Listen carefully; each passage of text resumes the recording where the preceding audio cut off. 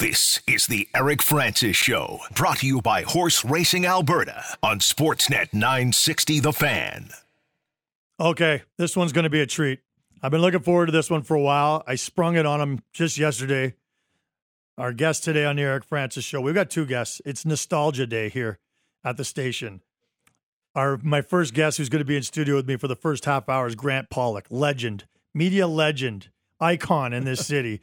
We haven't heard much from him for several years because he's retired, but I wanted to bring him back in to talk about so many different things, including the way it was, the way it is now, how he consumes sports, so many questions. And then he's going to help me. He's going to stay with me for the second half hour because we got Tim Hunter, former Calgary Flame. Is he the heavyweight champion of all time? I don't know. We could debate that. But first, just want to introduce Grant Pollock, longtime media mogul here in this city. Mogul. Yeah, I'll throw all these. Icon mogul. We'll throw it at you, bro. Welcome. Thanks, man. Good to see you. Eric, it's a pleasure to be here. Thanks for getting me out of the house. So you've been retired now how many years? It'll be 9 in May. You are kidding me. 2014. It was 9 years ago we had that party at Spalumbo's to say goodbye to you. Yes. Oh, my God. Yeah, nine years. Okay. So for our younger listeners who may not have seen your show, especially your show in its glory days, can you describe, because I think it's better to come from you, how would you describe Sports at 11, later called Sports at 11:30, here in this city? Because it was iconic. Explaining it is tough because if I explain it to somebody, if somebody stops me in the street, they got to be over 35 or 40 to remember it. Mm-hmm. And they love to hear about it. But if I have to explain it to younger people, they don't believe me. They look at me and their eyes, because of what we did and how we did sports. Mm-hmm. Back then in 1988, that's when Sports 11 went on the air. Vancouver had a midweek half-hour sports show on a local station. Toronto did too on Global. That's it. So we came up with the idea of doing it here 11 o'clock. 7 days a week, highlight driven, but unlike a lot of those other shows, we had live guests on too. That was unheard of. When it was so if it was a Flames night or a Stampeder game, we did comprehensive post-game show coverage. We did the sports. When there wasn't anything big, we just did crazy stuff. No rules. No rules. It was like somebody at 2 and 7, which was the name of the station before Global, gave us a credit card, said, go have fun. Here's your credit card, go. We thought we would get a producer. They said, no, we're going to hire another on-air guy, which means we had nobody corralling us. We were on our own. So we just did the most outlandish things. And I will say, if you remember of a Dave Letterman show, we were highly influenced by that, where you take cameras outside the studio, you do different kinds of things. And as the years went on, we got crazier and crazier when it was a slow night. So that's the simple way of explaining it. When I tell them about different shows we did, hot tub shows, doing a show from a hot tub without implying we were in a hot tub, like I was in a shirt and tie. So it was a crazy show, highlight driven. Local sports was big too, besides, Flames and Stamps, of course. So it was you, Ron Mans, Mike Lonsborough, Mike Toth. Yes. And for the bulk of those years, people would wait up till 11 o'clock because, A, that was one of the only places to get the highlights, which now, of course, everyone can get on the push of a button at any time. They don't need people interrupting the highlights. But it was the show. Like, who cares what the ratings were? Everyone just knew in the sporting community. And I remember when I first moved here and I got invited to go on the show, that was like, I've made it. I've been on Sports at 11. I can't believe they gave me the opportunity. Yeah. And just tell me about some of the craziest things you did. Because one that comes to mind with me, the kickers on the Stampeders. Tony Martino and Mark McLaughlin. And they were fun, great guys. And I'll never forget one day, I think you guys did a story. One of you guys. Probably Mike. Mike was tight with those guys. Yeah. And he took them because during practice, the kickers really did nothing.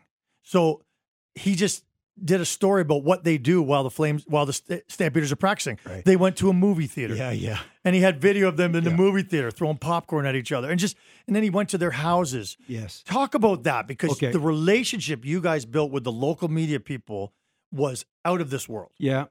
Okay. First of all, I will say it was successful not just because we were good or we weren't that good or whatever. TSN had just started 4 years earlier, but TSN came on at 9 o'clock and midnight. Sportsnet hadn't arrived yet. Yeah. So therefore, 11 o'clock was right in the wheelhouse where games were ending. Nobody else was doing it. So you're right. You couldn't get on your phone seeing what the score was. You had to wait till 11 o'clock to see all the highlights in that. And you might see a Doug Gilmore, a star from the team on that night. So it was the only show in town, really, that had comprehensive. Other stations were doing local sports during the newscast. So some of the crazy stories, and I say this, Eric, that people don't believe me, but the hot tub show, the show opens, and I'll do this really quickly. The show opens, me on set, by myself. Where's Lonsborough? He's not supposed to be here. Typical Mike. Can't depend on him. All of a sudden, you hear in the background, "Hey, Pollock, come here." And I'm saying, what's that? So now here's the David Letterman style. The camera follows me out through the studio down in the parking lot, and there's Lonsborough with a TV studio all set up outside, cameras, lights, all that, sitting in a hot tub, naked from the waist up. He says, "Come on, let's do the show here." I said, "Mike, I got a shirt and tie." He says, "Come on in." So I hopped into the hot tub with my shirt and tie, but not, and then the rest of the show was not, we didn't like poke fun at what we're doing. Like, why wouldn't we do this show? Yeah, just normal. Yeah. We had live guests. Streko Sizakovic was a live Stampeder guest. We did all the highlights driven. And at the end of the show, a couple of synchronized swimmers came on and did a routine in the hot tub to end the show. So that was one big one. We did a toga night one. Yeah. Where all Lonsborough produced that one, and to this day I'm still PO'd at him. It was the worst produced show. It was embarrassingly bad, but it was crazy. We did a disco night.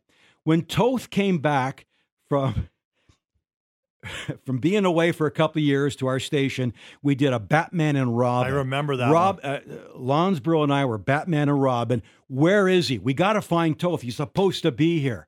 And we searched all the places. Now, Mike didn't drink. He wouldn't go to any places of ill repute.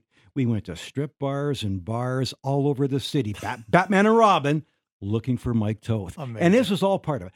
When the Rolling Stones in 1994 were huge playing up in Edmonton, I went to the concert with a couple of guys. We came back. The next night, we did a whole Rolling Stones sports show. How we did that, I don't know. But one of our news reporters dressed up as Mick Jagger and Keith Richards. He was really good at doing it.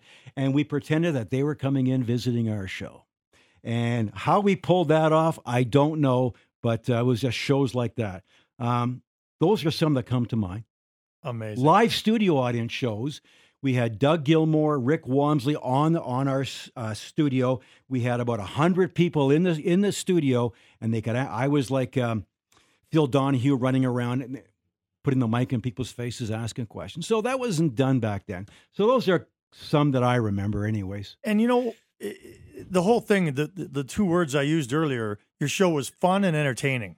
And I'm not saying that the highlight reel shows now are not fun and entertaining, but you guys were, there were no rules. And so these guys are more corporate. And I remember when Mike Toth went to Toronto, it was like a square peg trying to fit into a round hole. Like, this was a guy who was funny, had all this personality, and then they put him in front of a microphone at TSN with a tie on, and it didn't work. Yeah, and they wanted him. One reason, I was talking to somebody at Sportsnet about this recently. Sportsnet went after Toth because they wanted the Alberta market, and Brad Fay because they wanted the Vancouver market because those local shows, and they brought that. But they told Toth in Toronto to be Sports at 11 in Toronto, and he tried. It was awkward for him. Yeah, and he got chastised. Yeah, he got towards the reprimanded. end. He stuff. did, yeah. And it hurt him. Yeah. And so, funny, when Toth came though, he came from Lethbridge. And he was very straight and narrow. He had his red tie and his gray suit and a huge briefcase, and he wouldn't say anything. He was the antithesis, the exact opposite to Lonsborough. Yeah. But then Toth morphed. And he had a great sense of humor. He sure did. He was polished on the air. He did it well. So the blend of the personalities worked somehow. We were all different, but it was a pretty good team. It was a great team. Lonsboro's still in Calgary here doing the odd. He's still dabbling in the world of streaming and stuff like that. But, yeah, he's still trying to do it. And Ronnie Mans? Ronnie Mans lives out in the Okanagan. Yeah. He did media out there for a number of years, small radio station, did quite well. He has a bed and breakfast on a lake out there. I forget which lake it's called. Yes. What's the lake that we call it? It begins with K. Kalamelka, or something like that. Oh, yeah. So he seems pretty happy. He seems pretty happy in doing that out there. So he's done well. Toth's in Toronto's not in the business anymore. And of course, Lonsboro's still trying to do live streaming stuff here and there. And you run a lot, don't you? You're in you're great shape. I do a little bit of everything right now. I really do enjoy retirement. I mean, it came at the right time for me. What do? I volunteer with Calgary Bantam football in the fall out at Shoaldice to do the PA announcing for the games. Good. And I try and do it like a radio show. I don't just say, Eric Francis, 10-yard gain, first down, Chiefs. I do stories. Eric Francis, he's a pretty good kid. He's graduated. He's going to EP Scarlet next year and all this kind of stuff. That's great. And so I try and have some fun. They love it, I'll bet. They said, bring music. We want you to play some music. I said, bring music. What, should I bring my albums? No, you got to use some fancy stuff. So I enjoy that. Yeah. And with Special Olympics right now, too, on Saturdays, I volunteer at Special Olympics every Saturday. Good for you. Playing pickleball. Me too. God. You are too? Oh, yeah. It's actually, did I say that on the air? I can't believe I just It's fun, though. That. It's fun. It's fun. It's a total, you got to swallow hard and realize that you're getting older when you're playing pickleball. That's the straight truth. But doesn't Tom Brady and LeBron James, haven't they invested in leagues? It's an amazing professional leagues coming on. Yes, pickleball. The big thing, they've got to change the name. Yeah, and LeBron could do that. So somebody's going to have to change the name. The name just turns you off right away. Oh, it's so stupid. But anyway, I'm doing that. But I'm doing a lot of traveling. My wife and I do a lot of adventure traveling. We just came back from the Baja, kayaking for a week, and in 3 weeks today we leave for Vietnam to go kayaking, hiking, and cycling in North Vietnam. Oh, wow. So I try and do adventure travel 2 or 3 times a year. My kids live in Ontario, so we go visit them in Ottawa and Toronto 2 or 3 times a year. And a little writing, a little memoir writing, and a little drawing. So, good for you. And I enjoy doing nothing. So are you still a fan? Sorry, let me just back up. For those people who are just tuning in, it's the Eric Francis Show. We do this every Monday from noon till 1. It's all about storytelling. That's what I want it to be every week, and we got some great storytellers in here today. Grant Pollock is with me right now, legendary Canadian sportscaster right here in Calgary. Everybody who's certainly my age knows him, loves him, and then Tim Hunter is going to join us at the bottom of the hour, and Grant's going to help me talk to him because the relationships that you guys could forge back in the 80s are so different from the relationships that we try to forge with them now. Mm-hmm. Talk about that, because you've been to a lot of their houses back in the day. Yeah. I don't miss it. I enjoyed my career. It's like I ran a marathon. I'm glad I did it. Glad it's over. But I enjoyed my career. I mean, it's not like, enough of that stuff. Mm-hmm. I think because I was in radio and or TV for almost 40 years, it was time to go. So anyways, I think this retirement came at the right time. Yes, I still follow sports, and I still watch the Flames. I watch you guys on the air. I have a lot of good friends. Ryan Leslie and I worked at Global together. Brendan Parker and I worked at Global together. So these guys who I feel like I've mentored a little bit. That's right. And I love watching them and seeing how good they are and watching you guys. So I still watch, yeah. I watch it from a fan's perspective now, though, Eric. I don't... It's amazing, and if you don't mind me going into this, I want to hear this. You do it every day. You got to fill the beast. You got to get some stories, and you're not as close maybe as we were back then to find some stuff out. I say, why are they talking about this stuff? Just play the game. But I did that years ago too. You had to find these things that I thought were crucial to a broadcast, and now I kind of wonder. But I do enjoy watching the games, most games.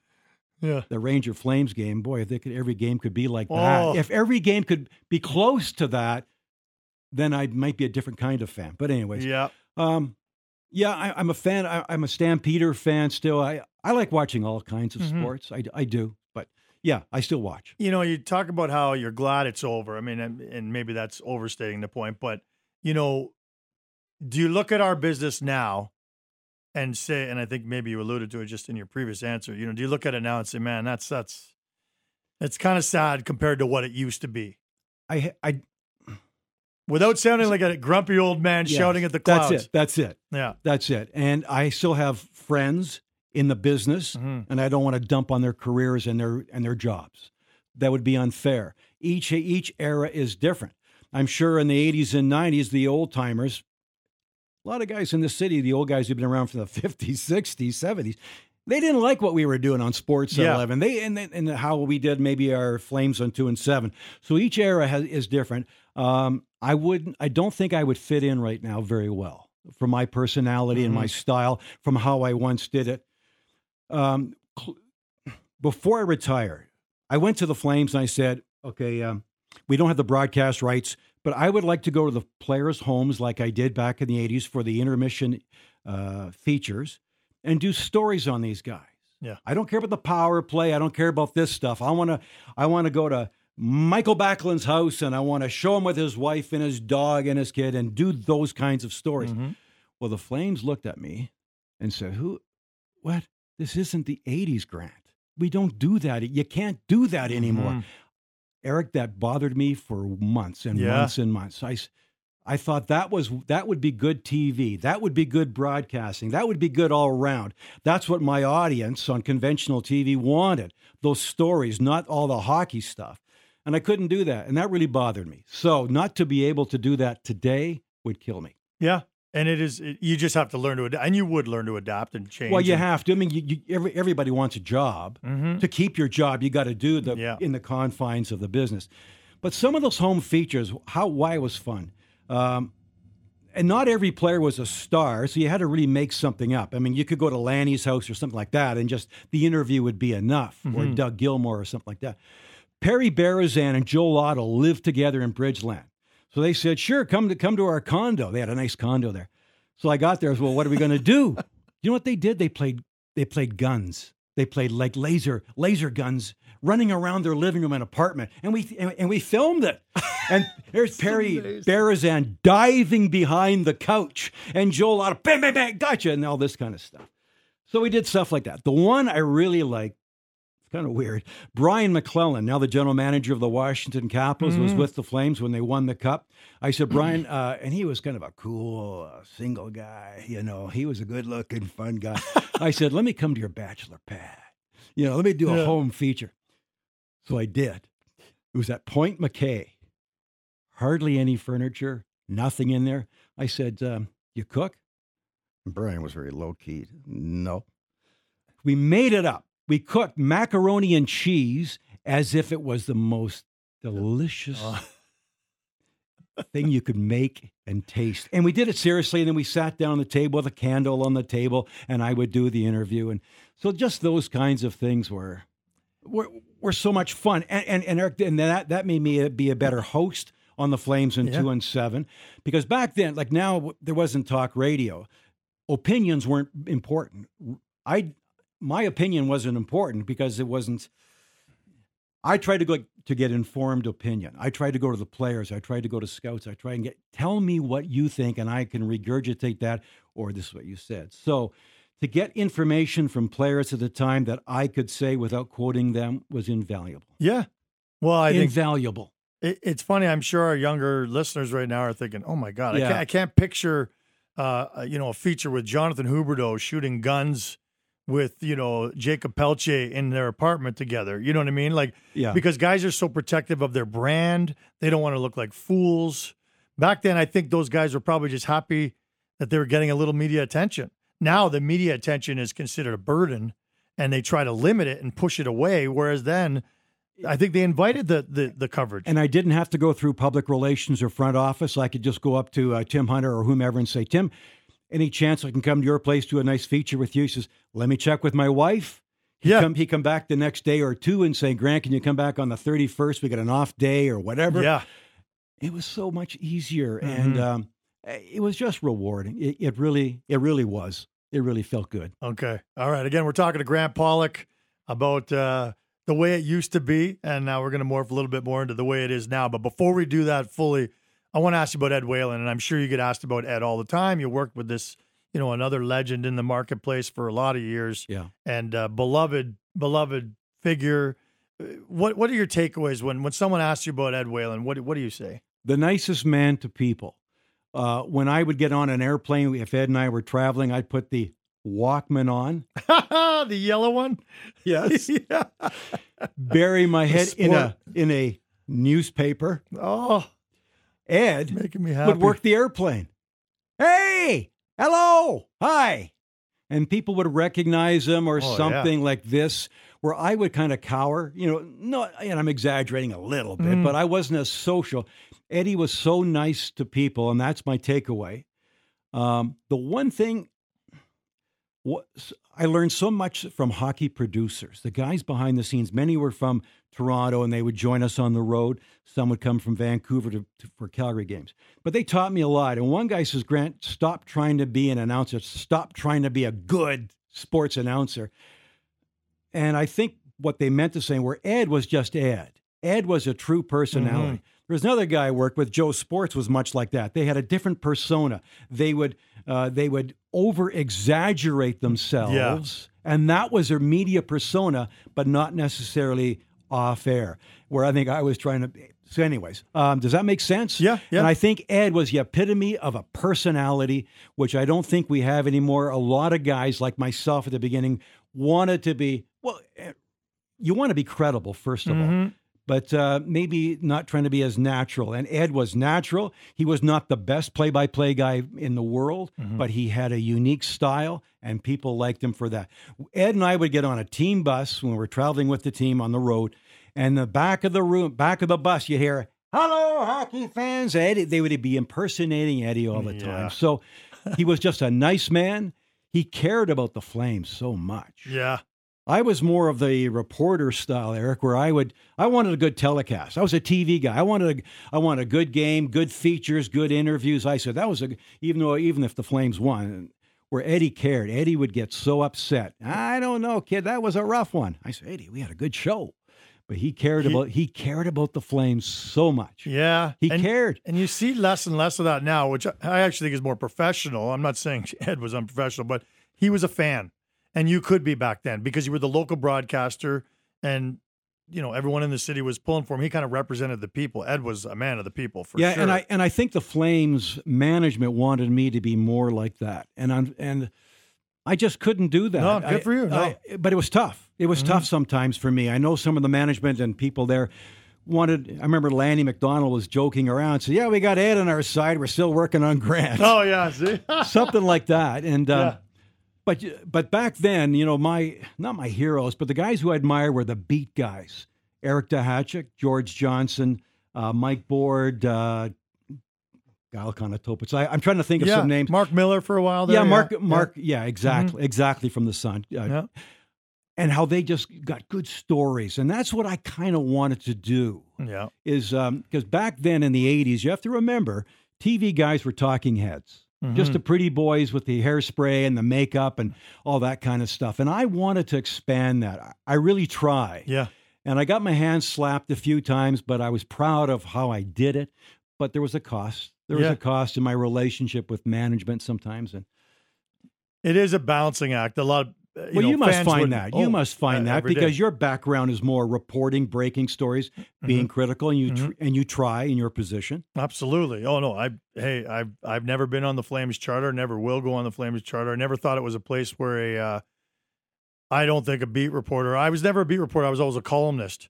So I was all about opinion. So there were lots of things. I mean, there was a decade there where I walked into that room and I knew most of the players didn't like me, because I was calling it the way it was. They were a terrible team, and these guys were terrible players, and I wasn't going to sugarcoat it. Yeah.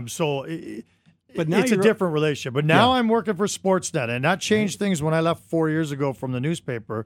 Changes things a little bit, and on the broadcast, you've got to choose your words a little better. And I'm not really good at mincing my words. I've had to become better at it. It's a skill that I'm still working on, but because I'm just a guy who calls it black and white. They're junk or they're good, or whatever the case is. That's your background in print. That's media. how I became a columnist, and so now, and so I'm polarizing. That's the best word probably for it. But the players, you still have to try and forge some sort of relationship with them to get them to talk to you if you want to. Anyway. Well, sometimes I had heard the players were a little PO'd at us, at myself or whatever. For sure. But then I also heard from others as saying, oh, but they watched. They wanted to know. That's right. They wanted to know. And one of the players said to me, Grant, why don't you leave the dirt for the newspapers? And that, so yeah. So it was, I wanted to be a good host. I did a credible job. But I guess sometimes I did get a little too critical for what the position is. Yeah. So that was kind of a balancing act. But okay, we're going to take a break here because we're going to bring on Tim Hunter, and you're going to help me chat with him because you covered Tim in the heyday when he was one of the more feared guys in not just the hockey world, but the world. And respected, too. Not just a tough guy, but respected person. Yeah. But before we take a break, just want to get your very brief thoughts on this current Calgary Flames team because now you look at them just as a fan. Yeah. Last year, I really enjoyed watching almost every game. It was just exciting. This year, I watch almost out of, okay, there's a game on. Okay, it's okay. I think they're a pretty good team. I think they're built for the playoffs. Defensively, they're pretty good. They're missing a goal scorer. If they get Johnny Gaudreau back, and get a goalie who can not screw it up in the first part of the game, because if you had a guy who could score a few more on the power play, like Gaudreau, and I'm joking about getting him back, right? But you get somebody like that who could just put the puck in the net. They're missing that. And Markstrom is just not the same guy. He plays well later on in the game. Yeah. But it's like you on TV. If you screwed up every first intermission of every game or quite often, but you got better as a broadcast went on, you wouldn't be a good broadcaster. So I think they had better goaltending. And if they had one guy who could just score a little easier, I think they'd be in first or second place in this division. I don't think you're wrong. I think that's a great take because I see it the same way. This is a good team on paper. They've underachieved. They're not as exciting as last year. I think we knew that was going to be the case. The goaltending is shockingly average, I'll say. Even suspect. Yeah. When you average out a whole game, it's average at best. Yeah. And then the guy they got from Florida, number 10, Huberdeau, is so disappointing at that dollar figure. So those are nothing new. I'm not describing anything nobody else knows. Yeah. But that's how I look at it. I sort of enjoy watching them. I think they play a pretty good defensive game. I think they'll be okay in the playoffs if they could score a few more on the power play. And the goalie would not cough up some easy ones early in the game. There you go. There's Grant Pollock's take on the current Calgary Flames team, and I think he speaks for a lot of people for sure. So we're going to take a break. Grant Pollock's going to stay with me. We're going to interview Tim Hunter when we come back off the break. And, of course, the Eric Francis Show is brought to you by Horse Racing Alberta. The Alberta horse racing and breeding industry has an $83 million positive economic impact in Calgary annually. Visit thehorses.com, 18 plus. Please play responsibly. We'll be back in just a couple minutes with Tim Hunter. Why are they talking about this stuff? Just play the game. But I did that years ago, too. You had to find these things that I thought were crucial to a broadcast, and now I kind of wonder. But I do enjoy watching the games.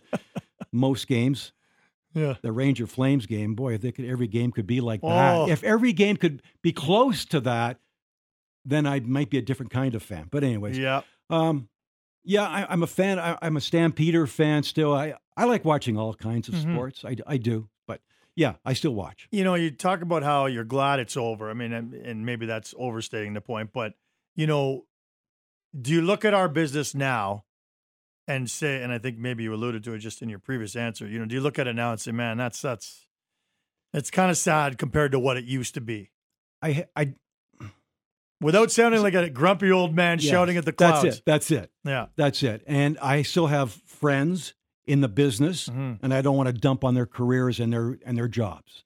That would be unfair. Each era is different.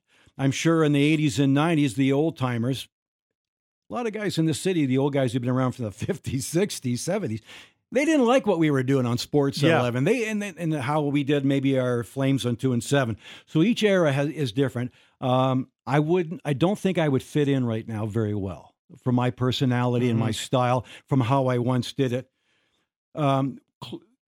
Before I retired, I went to the Flames and I said, okay, we don't have the broadcast rights, but I would like to go to the players' homes like I did back in the 80s for the intermission features and do stories on these guys. Yeah. I don't care about the power play. I don't care about this stuff. I want to go to Michael Backlund's house and I want to show him with his wife and his dog and his kid and do those kinds of stories. Mm-hmm. Well, the Flames looked at me and said, what? This isn't the 80s, Grant. We don't do that. You can't do that anymore. Mm-hmm. Eric, that bothered me for months and months and months. I thought that would be good TV. That would be good broadcasting. That would be good all around. That's what my audience on conventional TV wanted. Those stories, not all the hockey stuff. And I couldn't do that. And that really bothered me. So not to be able to do that today would kill me. Yeah. And you just have to learn to adapt. And you would learn to adapt and change. Well, you have to. I mean, everybody wants a job. Mm-hmm. To keep your job, you got to do in the confines of the business. But some of those home features, why it was fun. And not every player was a star, so you had to really make something up. I mean, you could go to Lanny's house or something like that, and just the interview would be enough, or Doug Gilmour or something like that. Perry Berezan and Joe Lotto lived together in Bridgeland. So they said, sure, come to our condo. They had a nice condo there. So I got there. I said, well, what are we going to do? You know what they did? They played guns. They played like laser guns running around their living room and apartment. And we filmed it. And there's Perry Berezan diving behind the couch. And Joe Lotto, bang, bang, bang, gotcha, and all this kind of stuff. So we did stuff like that. The one I really liked, it's kind of weird, Brian McClellan, now the general manager of the Washington Capitals, was with the Flames when they won the Cup. I said, Brian, and he was kind of a cool single guy. You know, he was a good-looking, fun guy. I said, let me come to your bachelor pad. You know, let me do a home feature. So I did. It was at Point McKay. Hardly any furniture, nothing in there. I said, you cook? And Brian was very low-key. No. We made it up. We cooked macaroni and cheese as if it was the most delicious thing you could make and taste. And we did it seriously. And then we sat down on the table with a candle on the table, and I would do the interview. And so just those kinds of things were so much fun. And Eric, and that made me be a better host on the Flames in 2 and 7. Because back then, like now, there wasn't talk radio. Opinions weren't important. My opinion wasn't important because it wasn't. I tried to get informed opinion. I tried to go to the players. I tried to go to scouts. I tried and tell me what you think, and I can regurgitate that, or this is what you said. So to get information from players at the time that I could say without quoting them was invaluable. Yeah. Well, I think invaluable. It's funny. I'm sure our younger listeners right now are thinking, "Oh my God, I can't picture, a feature with Jonathan Huberdeau shooting guns with, Jacob Pelche in their apartment together." You know what I mean? Like, because guys are so protective of their brand. They don't want to look like fools. Back then, I think those guys were probably just happy that they were getting a little media attention. Now the media attention is considered a burden, and they try to limit it and push it away. Whereas then, I think they invited the coverage. And I didn't have to go through public relations or front office. I could just go up to Tim Hunter or whomever and say, Tim, any chance I can come to your place, do a nice feature with you? He says, let me check with my wife. He come back the next day or two and say, Grant, can you come back on the 31st? We got an off day or whatever. Yeah. It was so much easier. Mm-hmm. And it was just rewarding. It really was. It really felt good. Okay. All right. Again, we're talking to Grant Pollock about the way it used to be. And now we're going to morph a little bit more into the way it is now. But before we do that fully, I want to ask you about Ed Whalen, and I'm sure you get asked about Ed all the time. You worked with this, another legend in the marketplace for a lot of years. Yeah. And beloved figure. What are your takeaways when someone asks you about Ed Whalen? What do you say? The nicest man to people. When I would get on an airplane, if Ed and I were traveling, I'd put the Walkman on. The yellow one? Yes. Yeah. Bury my head in a newspaper. Oh. Ed making me happy. Would work the airplane. Hey, hello, hi. and people would recognize him or Oh, something like this, where I would kind of cower. And I'm exaggerating a little bit, but I wasn't as social. Eddie was so nice to people, and that's my takeaway. The one thing I learned so much from hockey producers, the guys behind the scenes. Many were from Toronto, and they would join us on the road. Some would come from Vancouver for Calgary games. But they taught me a lot. And one guy says, Grant, stop trying to be an announcer. Stop trying to be a good sports announcer. And I think what they meant to say were Ed was just Ed. Ed was a true personality. Mm-hmm. There was another guy I worked with, Joe Sports, was much like that. They had a different persona. They would over-exaggerate themselves, and that was their media persona, but not necessarily off-air, where I think I was trying to... So anyways, does that make sense? Yeah. And I think Ed was the epitome of a personality, which I don't think we have anymore. A lot of guys, like myself at the beginning, wanted to be... Well, you want to be credible, first of all. But maybe not trying to be as natural. And Ed was natural. He was not the best play-by-play guy in the world, but he had a unique style, and people liked him for that. Ed and I would get on a team bus when we were traveling with the team on the road, and the back of the bus, you hear, "Hello, hockey fans." Eddie, they would be impersonating Eddie all the time. So he was just a nice man. He cared about the Flames so much. Yeah. I was more of the reporter style, Eric, where I wanted a good telecast. I was a TV guy. I wanted a good game, good features, good interviews. I said that was even if the Flames won, where Eddie cared. Eddie would get so upset. I don't know, kid, that was a rough one. I said, Eddie, we had a good show, but he cared about the Flames so much. Yeah, he cared, and you see less and less of that now, which I actually think is more professional. I'm not saying Ed was unprofessional, but he was a fan.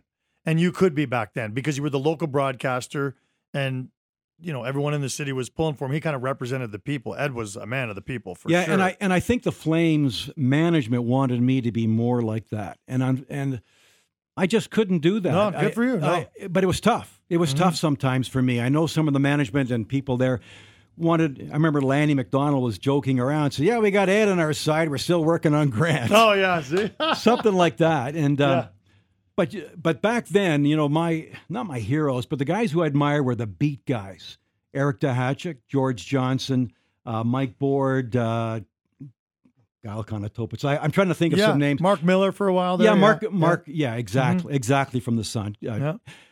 And how they just got good stories. And that's what I kind of wanted to do. Yeah. Is because back then in the 80s, you have to remember, TV guys were talking heads. Just the pretty boys with the hairspray and the makeup and all that kind of stuff. And I wanted to expand that. I really try. Yeah.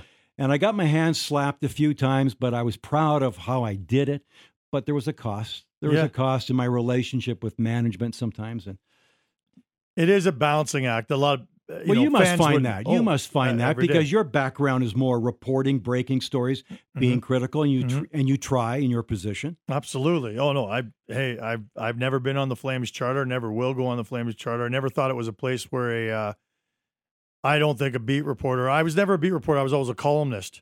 So I was all about opinion. So there were lots of things. I mean, there was a decade there where I walked into that room and I knew most of the players didn't like me, because I was calling it the way it was. They were a terrible team, and these guys were terrible players, and I wasn't going to sugarcoat it. Yeah. But now it's a different relationship. But now I'm working for Sportsnet, and that changed things when I left 4 years ago from the newspaper. Changes things a little bit, and on the broadcast, you've got to choose your words a little better. And I'm not really good at mincing my words. I've had to become better at it. It's a skill that I'm still working on, but because I'm just a guy who calls it black and white. They're junk or they're good, or whatever the case is. That's your background in print. That's media. how I became a columnist, and so now, and so I'm polarizing. That's the best word probably for it. But the players, you still have to try and forge some sort of relationship with them to get them to talk to you if you want to. Anyway. Well, sometimes I had heard the players were a little PO'd at us, at myself or whatever. For sure. But then I also heard from others as saying, "Oh, but they watched. They wanted to know. Right. They wanted to know." And one of the players said to me, "Grant, why don't you leave the dirt for the newspapers?" And that, so yeah. So it was. I wanted to be a good host. I did a credible job, but I guess sometimes I did get a little too critical for what the position is. Yeah. So that was kind of a balancing act. But okay, we're going to take a break here because we're going to bring on Tim Hunter, and you're going to help me chat with him because you covered Tim in the heyday when he was one of the more feared guys in not just the hockey world, but the world. And respected, too. Not just a tough guy, but respected person. Yeah. But before we take a break, just want to get your very brief thoughts on this current Calgary Flames team, because now you look at them just as a fan. Yeah. Last year, I really enjoyed watching almost every game. It was just exciting. This year, I watch almost out of, okay, there's a game on. Okay, it's okay. I think they're a pretty good team. I think they're built for the playoffs. Defensively, they're pretty good. They're missing a goal scorer. If they get Johnny Gaudreau back, and get a goalie who can not screw it up in the first part of the game, because if you had a guy who could score a few more on the power play, like Gaudreau, and I'm joking about getting him back, right? But you get somebody like that who could just put the puck in the net. They're missing that. And Markstrom is just not the same guy. He plays well later on in the game. Yeah. But it's like you on TV. If you screwed up every first intermission of every game, or quite often, but you got better as a broadcast went on, you wouldn't be a good broadcaster. So I think they had better goaltending, and if they had one guy who could just score a little easier, I think they'd be in first or second place in this division. I don't think you're wrong. I think that's a great take because I see it the same way. This is a good team on paper. They've underachieved. They're not as exciting as last year. I think we knew that was going to be the case. The goaltending is shockingly average, I'll say. Even suspect. Yeah. When you average out a whole game, it's average at best. Yeah. And then the guy they got from Florida, number 10, Huberdeau, is so disappointing at that dollar figure.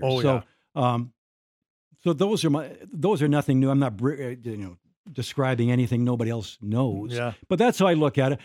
I sort of enjoy watching them. I think they play a pretty good defensive game. I think they'll be okay in the playoffs if they could score a few more on the power play, and the goalie would not cough up some easy ones early in the game. There you go. There's Grant Pollock's take on the current Calgary Flames team, and I think he speaks for a lot of people for sure. So we're going to take a break, and of course, the Eric Francis Show is brought to you by Horse Racing Alberta. The Alberta horse racing and breeding industry has an $83 million positive economic impact in Calgary annually. Visit thehorses.com, 18 plus. Please play responsibly. We'll be back in just a couple minutes. This is the Eric Francis Show, brought to you by Horse Racing Alberta on Sportsnet 960 The Fan. All right, we got the icon. Grant Pollock's going to stay with us for the next half hour. We're endeavoring to get Tim Hunter. We're having a little trouble right now getting him, but we're going to keep trying him. In the meantime, I knew I could talk to you for the full hour about some great stories. And, one of the stories that I get asked all the time, have you ever had a player that was going to beat you up or wanted to beat you up or threatened to beat you up or you got in a situation where you actually thought someone was going to punch you or something? Did that happen to you? Because it's happened to me. He didn't. I don't know about punching, but he backed me up into a wall and looked at me. It was Paul Reinhardt. This would be back in '87, I believe, maybe '88, before the trade deadline. And I had John Tonelli on between periods, and I always had three questions with my guests in the studio. We'd talk about the game, talk about your situation with the team, and then something personal. One of my questions about his situation was that his name had come up in trade talks. Yeah.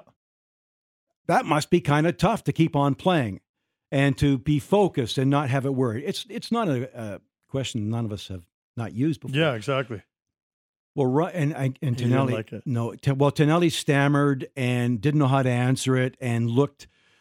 I don't know if he looked PO'd at me, but he was up. It caught him off guard, allegedly, or what I was told. Reinhardt said after, he said, "You should not have done that," and he threatened. He got up into my face, and I was a little nervous about that. Wow. And so that's another time then when I was unsure of I guess I was just trying to be a good reporter and ask the right questions, and I guess I just didn't toe the line that the players wanted me to do it. So that was one. This wasn't where coach was mad at me, but I was outside in the hallway. So the players and the coaches come off after the period. Had to talk to Brian Sutter real quick. So it'd be live to tape. Boom, ask them a question or two before they go off into the dressing room. So I said, Brian Sutter, this is back when Michael Nylander played for the team. I said, Coach, for a team that's offensively challenged, I'm surprised your best offensive player, your best goal scorer, is scratched tonight. Mm-hmm. He looked at me. This was supposed to go live on TV. That's a dumb effing question. Oh. And I didn't know what to say.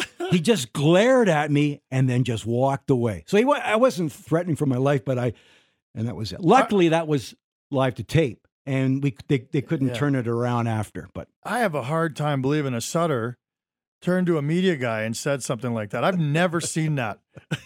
Every day I see that. But when Brian did those things, it didn't seem contrived. When Daryl's a little different. It seems a little more mean-spirited sometimes. Yeah.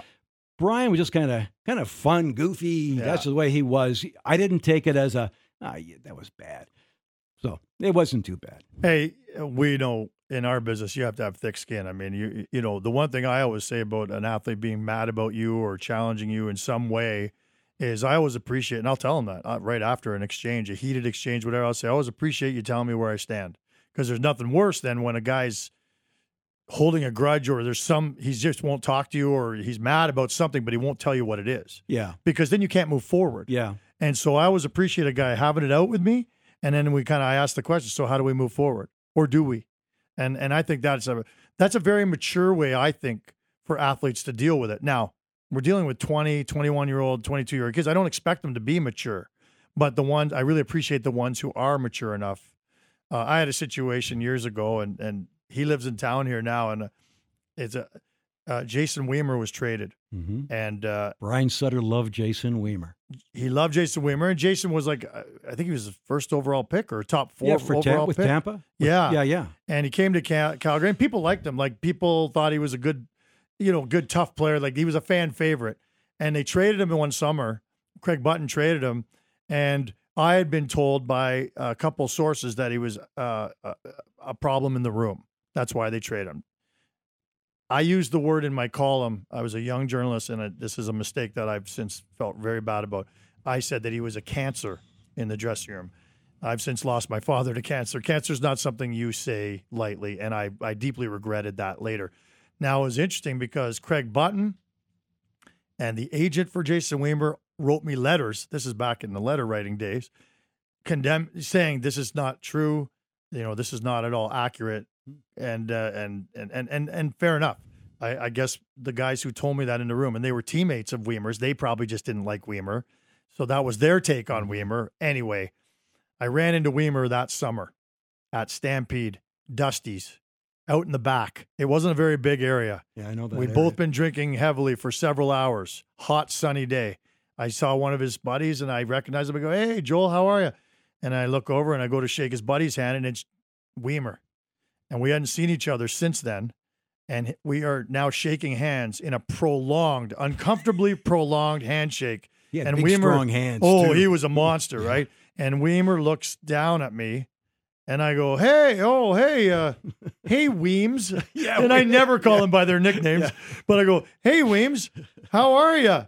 And I'm thinking, oh, boy, this is not good.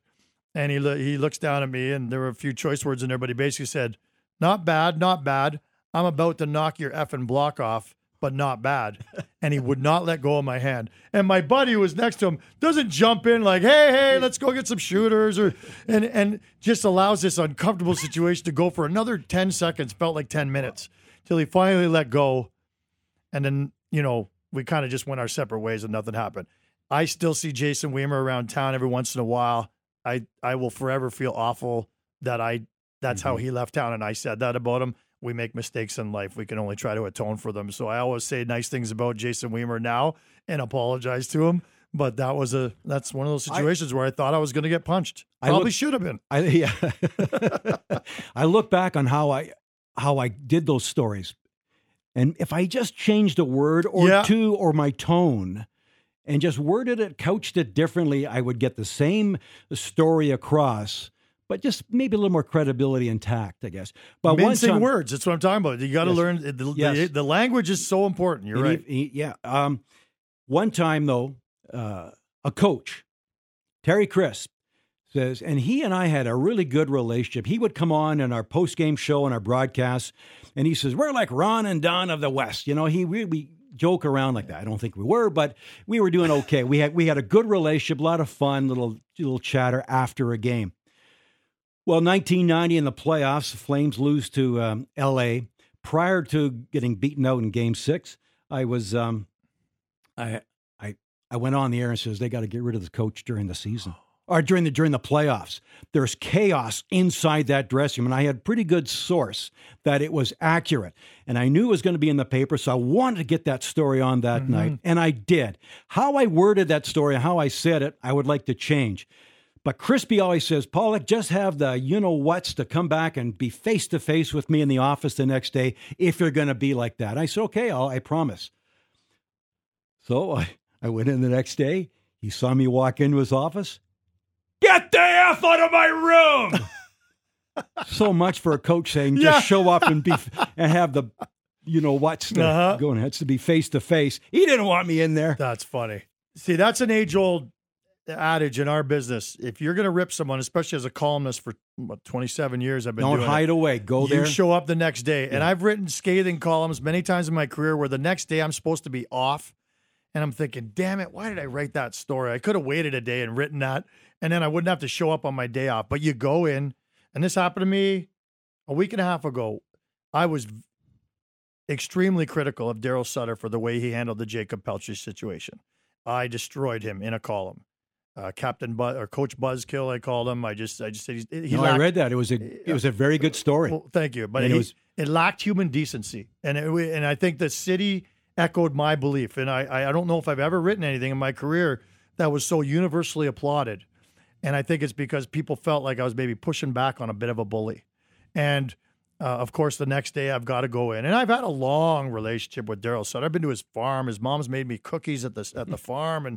And I know Chris and Wanda, they come to my Pizza Pig out. But at the end of the day, I got to call a spade. And hey, Daryl's not going to hold back when he wants to rip me apart. So I'm not going to hold back when I need to rip him apart. This is just the way it goes. And Daryl didn't come out that day and talk. So I had to wait 2 more days until he was finally made available. And I sat right in the front and I asked 5 of the first 6 questions, and he could not have been nicer. Because I also think Daryl really learned from that. I think he realized he went too far. Because since he's been very complimentary. He's been over the top especially when he scored his first goal and things like that. He's been, yes. And what did he say on Saturday after Pelche scored his first goal? Like I told you guys all along, like I've said 1,000,000 times. And I'm thinking, I don't remember any of this, but go ahead, Daryl. Yeah. We'll hear you out. Yeah. And he said that he's always said he's going to be a good player in the league. He just has to get older and a little stronger. Can I ask you a question? Mm-hmm. And we kind of touched upon it earlier. There aren't as many media people in the town to write about stuff or talk about the stuff. You're about the only in the position to do that. Mm-hmm. And I guess you have addressed it by being on Sportsnet too. It's a fine line. Is there enough critical commentary on the team? Or am I just an old guy? I don't know where to find it because my conventional ways of the past where I would hear, see, listen, I don't know where it is. Maybe it's on forums and podcasts. Yes. Yeah. Is that where it is? Well, that's where it is now. It's easy to go on a podcast or go on a morning show or do anything and be critical of the team because you don't have to show up the next day. You don't have to look these guys in the eye. You're not held accountable for the things you say. Anybody can have a blog I agree with that. And that's fine. And I think there are a lot of fans that want to go on those forums and hear people rip into the team and be critical and all that. There are also people who get all of their news only from Flames.com, where it's all sunshine and lollipops and nothing ever bad happens to the Calgary Flames. It's all positive. I believe that, I have to be now somewhere in the middle at Sportsnet, and I'm still critical. I still take great pride in being very critical, and that's ultimately, I'm sure, how it's all going to end for me with a cancellation of some sort. But sometimes, Eric, it doesn't have to be ripping them all the time. It can be good analysis or informed opinion that you've garnered that why don't they do this kind of thing or something like that. Do you know what I mean? Exactly. I think in the past, okay, I'll give an example. On Saturday, that game, that crazy game, I think is the biggest win of the season for them when they came back from 2-0 down against Buffalo. In the first intermission, I just showed the second goal that Markstrom led in. The first goal was a No goalie in the world stopping that one. The second one, he's got to have it. And that's all I said on the air. I didn't rip him apart. I didn't say he can't start anymore, like a lot of fans are saying. I said he's got to have that. He's got to have that save. The team needs that save. That's the save that's been missing from this guy a lot this year. So I'm still being critical. But you're right. A younger me would have gone on and said, this is a joke. He shouldn't have started the game in the first place. Vladar should be the starter from now on. You know what I'm saying? Yeah. And I also think that when you're younger, it's not just about kind of trying to be more careful with your words. It's also when you're younger, you're just a little more gregarious and outspoken. Gung-ho, and you say things, we all say things when we're younger that we probably wouldn't say when we're older because you think a little more about the consequences and the repercussions and just how strong language really is. And every word matters. So I will agree with you. And I don't mean, people say, well, you don't want to hear controversy or I don't mean that. Just even color commentators on everywhere, just not a little more timid to say real things that are going on or should be going on. It's frustrating for me to watch as someone who's made a living being outspoken and not being afraid of the consequences. And again, like I said, I've tamed down, but I still will call a spade, and I will just say it in a much more gentle language than I used to. But to your point, I think it's a good one. You know, there used to be a whole bunch of writers. Both newspapers had a columnist. You worked with Larry Tucker at the Calgary Sun, was notorious. That's right. Tucker was. But it was entertaining. Absolutely. And this is all entertainment, Grant. That's the one thing that, you know, I think a lot of people, I always laugh when I hear a coach say, it's all about wins. We're in the business of winning. I hear general managers say it, and I go, you know what? You don't get it. You don't get it. It's not about winning. Winning's entertaining, and I'll give you that. But it's all about entertainment. And, you know. That's why the Jacob Pelche situation, him coming up, playing his first game, I said, finally the Flames have a bit of a wow factor. You know, wow. You know what I mean? Yeah. A bit of a, well, this is kind of cool, young kid. Then it was, it was kicked down. And people were very frustrated about that. We need more good kind of things that get us, especially in the doldrums of the season, to get you excited again. That's the entertainment part. That's right. As opposed to the methodical. And you nailed it, Grant, earlier in the interview. And I was talking to an Uber driver yesterday on my way back into town, and he says, I just don't feel like there's the excitement around the team like there was last year. And you said that exact same thing when you first came in, when I asked you about this year's team. I still think they're capable of being a very good team. They're running out of time. They're running out of runway. And I'm not sure that it's going to happen in time for this year. I still think they'll make the playoffs. But you're right. That wow factor they had last year with the top line in the NHL is impossible to kind of. What do you do for an encore when you have the best team? Markstrom was so good, and there's other things. I wanted to watch. I wanted to make sure. If I couldn't be there, I would record it for sure. Yeah. This year's just been a little different. I mean, I still will watch. I'll probably watch tonight, unless Ange wants to do something. Exactly. We're still talking to Grant Pollock. We can't get a hold of Tim Hunter, but we'll get him on for another show, no problem. I got a couple of Tim Hunter things, though. Well, yeah, tell me about Timmy, because you would have worked very closely with him over the years. You've probably been to his house. You know who he trained with in the 80s? Because Tim was one of the best fighters in the game when fighters were recognized. Now, of course, we don't have. Was Willie DeWitt, who was one of the boxing champs, who was the heavyweight champ. Did he win the gold at the LA Olympics or silver? I think he won gold, and he's a judge now, a provincial judge here in our province. So he could be listening. He still lives here. But he trained with one of the heavyweights. He said, I remember asking him who he thought was the toughest fighter that he ever fought.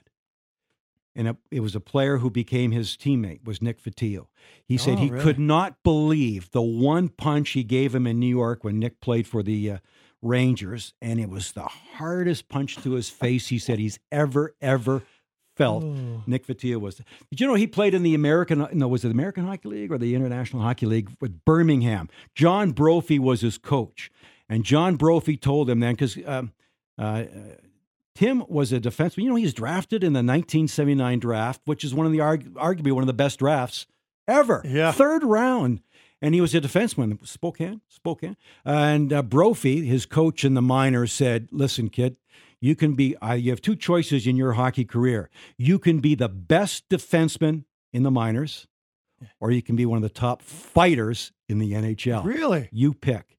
And of course, we know what he picked. Yeah. That's interesting. You know, Tim Hunter's career, and even after his playing days, is fascinating to me because he also then went on to coach as an assistant in the league all over the place. He coached in junior. Yeah. I mean, when we do get him on the show, there's so much I want to talk to him about. You know, he wasn't one of those guys that flamboyant, grabbing headlines. He was a quiet guy. He just did things right. He was in great shape. When you didn't hear players staying in great shape, that he was one of the guys I remember was physically fit. And a quiet, respected guy. And then he became a captain of the team and just a quality guy. I wanted to ask him today about that 1991 series against the Oilers. Was, to me, the best hockey I have ever seen on a continual basis. Not a 1 game, but a 7 game. And he was in that. I wanted to ask about 1992 when they should have, I think, repeated as Stanley Cup champs. They were good enough, even though they lost Hoke and Lube and a few players. They were still good enough to win it. What happened? Was that dressing room really in chaos? I wanted to ask Timmy that. But in 90, yeah. 1990, they lost L.A. Yeah. In overtime, Krushelnyski's flutter. Oh, the crazy goal, yeah. Yeah, absolutely. So, there's so many stories from the 80s that you have and you remember and people in the city hold dear, people of our age. In sports, I love stories. I love when you get somebody on this show, and you had Brent Cron on last week or the week after. Yeah.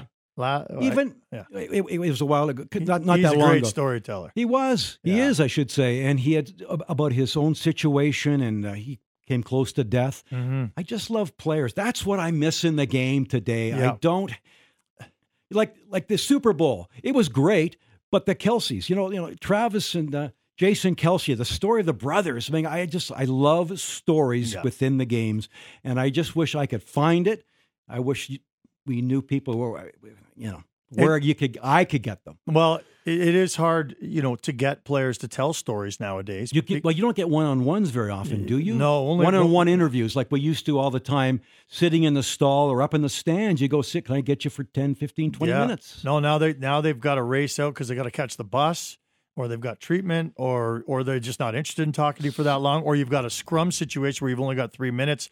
It's very hard. Now, again, our business is a lot like most other businesses in the world where it's really all about relationships. And so if you forge a relationship with a guy, then he's more apt to start opening up and telling you better stories and being more entertaining and being more endearing to fans. I wish players understood how that chain can work. If you open up a little more and are more personable, or the management, the team that they want to control the message and I think that a lot of these players are taught when they come into the NHL and other leagues, hey, don't say anything to the media. Don't offer anything up to the media. And I wish that they would invite me or you or somebody who's in the media today to one of those early season meetings that they have with players and say, listen, you really should just be open and honest, but they don't like that, right? But there are merits to being open and personable and then becoming more popular and likable, and then you can get endorsement deals and be even harder to trade. And maybe more fans in the stands. More fans because it's entertainment. And none of this is, I'm not coming down on the PR staff with the Flames does a phenomenal job. They are. Peter and these guys, they never turn down requests that I have. Arguably one of the best in the league. They've won the award, many years. So, but I was going to say, again, since I'm on here, you want the old time stories. We flew commercial with a player, so I sit beside Mike Sullivan, who played for the Flames. Now he's a coach of the Pittsburgh Penguins. I sit beside Hoke and Lube he'd be in the middle seat or something like that. And you just talk and you gain, you build a relationship. Relationships. And then that would lead to stories, and that would lead to more, entertained viewers. My goal on this show is to never talk about the power play once in my life. I'm not talking about penalty killing. I don't want to talk about where they rank in terms of goals per game. I want to talk stories. And so that's why this has been a phenomenal hour for me. I love this. Can you join me for the rest of the year? Sure. Anyway, we'll talk after. Anyway, I just love that, and especially the old stories. And I know younger listeners may be listening to this going, who cares what you two old guys have to say? But I also know that just looking at the fan feedback line, and I know the feedback I'm going to get from this show, people still love stories. And it's hard to find good storytellers, and you're a great one because you did it for a living, but you're also just a naturally engaging guy. So you like telling stories, right? What do you like to do when you're sitting around with old buddies? Yeah. You tell stories. Yeah. You don't talk about the power play. You don't, So I love that. And I've had a great time chatting with you. We got a couple more minutes, so I'm not. I've enjoyed this. Yeah. So the last question, and we touched on it just very briefly earlier. Does it make you sad the way the business has gone? And I know we kind of touched on this, but like you look at it and just say, it's not giving me as a consumer what I want. Or is it giving you what you want as a consumer? Like, the storytelling. I don't worry about it anymore. You don't think about it. I can go to the, as I said, I volunteer with Calgary Band and Football on Saturday, see these 15-year-olds. Entertainment. I went to the Dinos. The University of Calgary men's hockey team is the best in the country. 24 straight games or 23 straight games. I went to watch them play. It was entertaining. Amazing. It was entertaining. I agree. So there's other things that I can get entertainment. If professionals, and I love the CFL still. I do.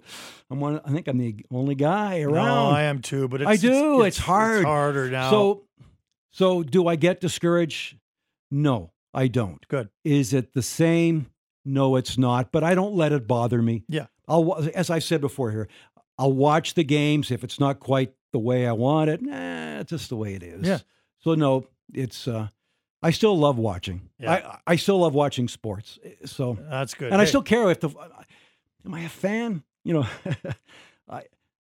I care about people. So if there's somebody on the team like a Jacob Pelche, I cheer for that you guy. Do care. Yeah. And if certain coaches. So yeah, I still care. Hey, I'm not supposed to, I'm not a fan anymore. But when you become a journalist, you lose that.